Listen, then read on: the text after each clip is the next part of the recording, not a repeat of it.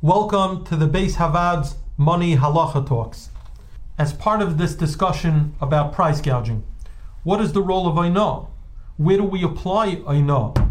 For example, may one charge $10 for a $2 bottle of Purell? What are the parameters of Ainah in this circumstance? People generally have a misconception about the halachas of Ainah.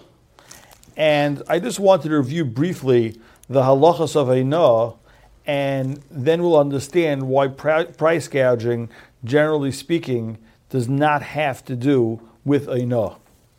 Although Ainah is when one charges for an object more than the object is worth, however, the situation of Ainah is when one has several stores within the same city or the same town, and one is charging more than the accepted fair market value in this town.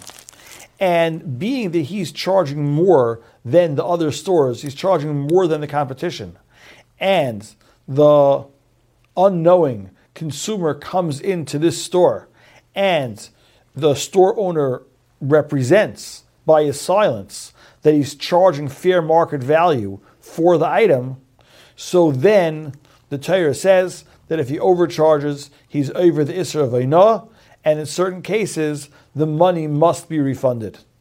But basically, the case of Ainah is that one is charging above fair market value, and when one walks into a store, the assumption is that one is paying fair market value, and if the owner of that particular store is charging more than fair market value, and then he is being over the Isser of Ainah. However, in a situation where all the stores push up the market value, and something which its fair market value used to be 50%, but now it's only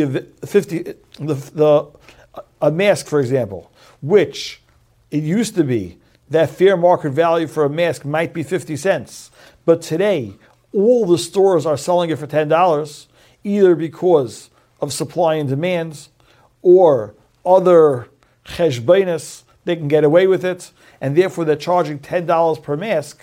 That has nothing to do with Ainah. There's no representation that this is fair market value. It's the same price that you would pay for the mask in any store or online, and therefore there might be other halachic issues involved in charging $10 for a 50-cent mask, but Ainah would not be one of them because everybody is doing the same thing.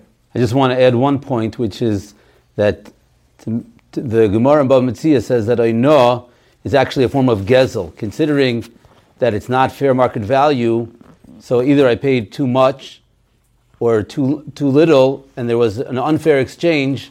That difference is actually like a form of stealing.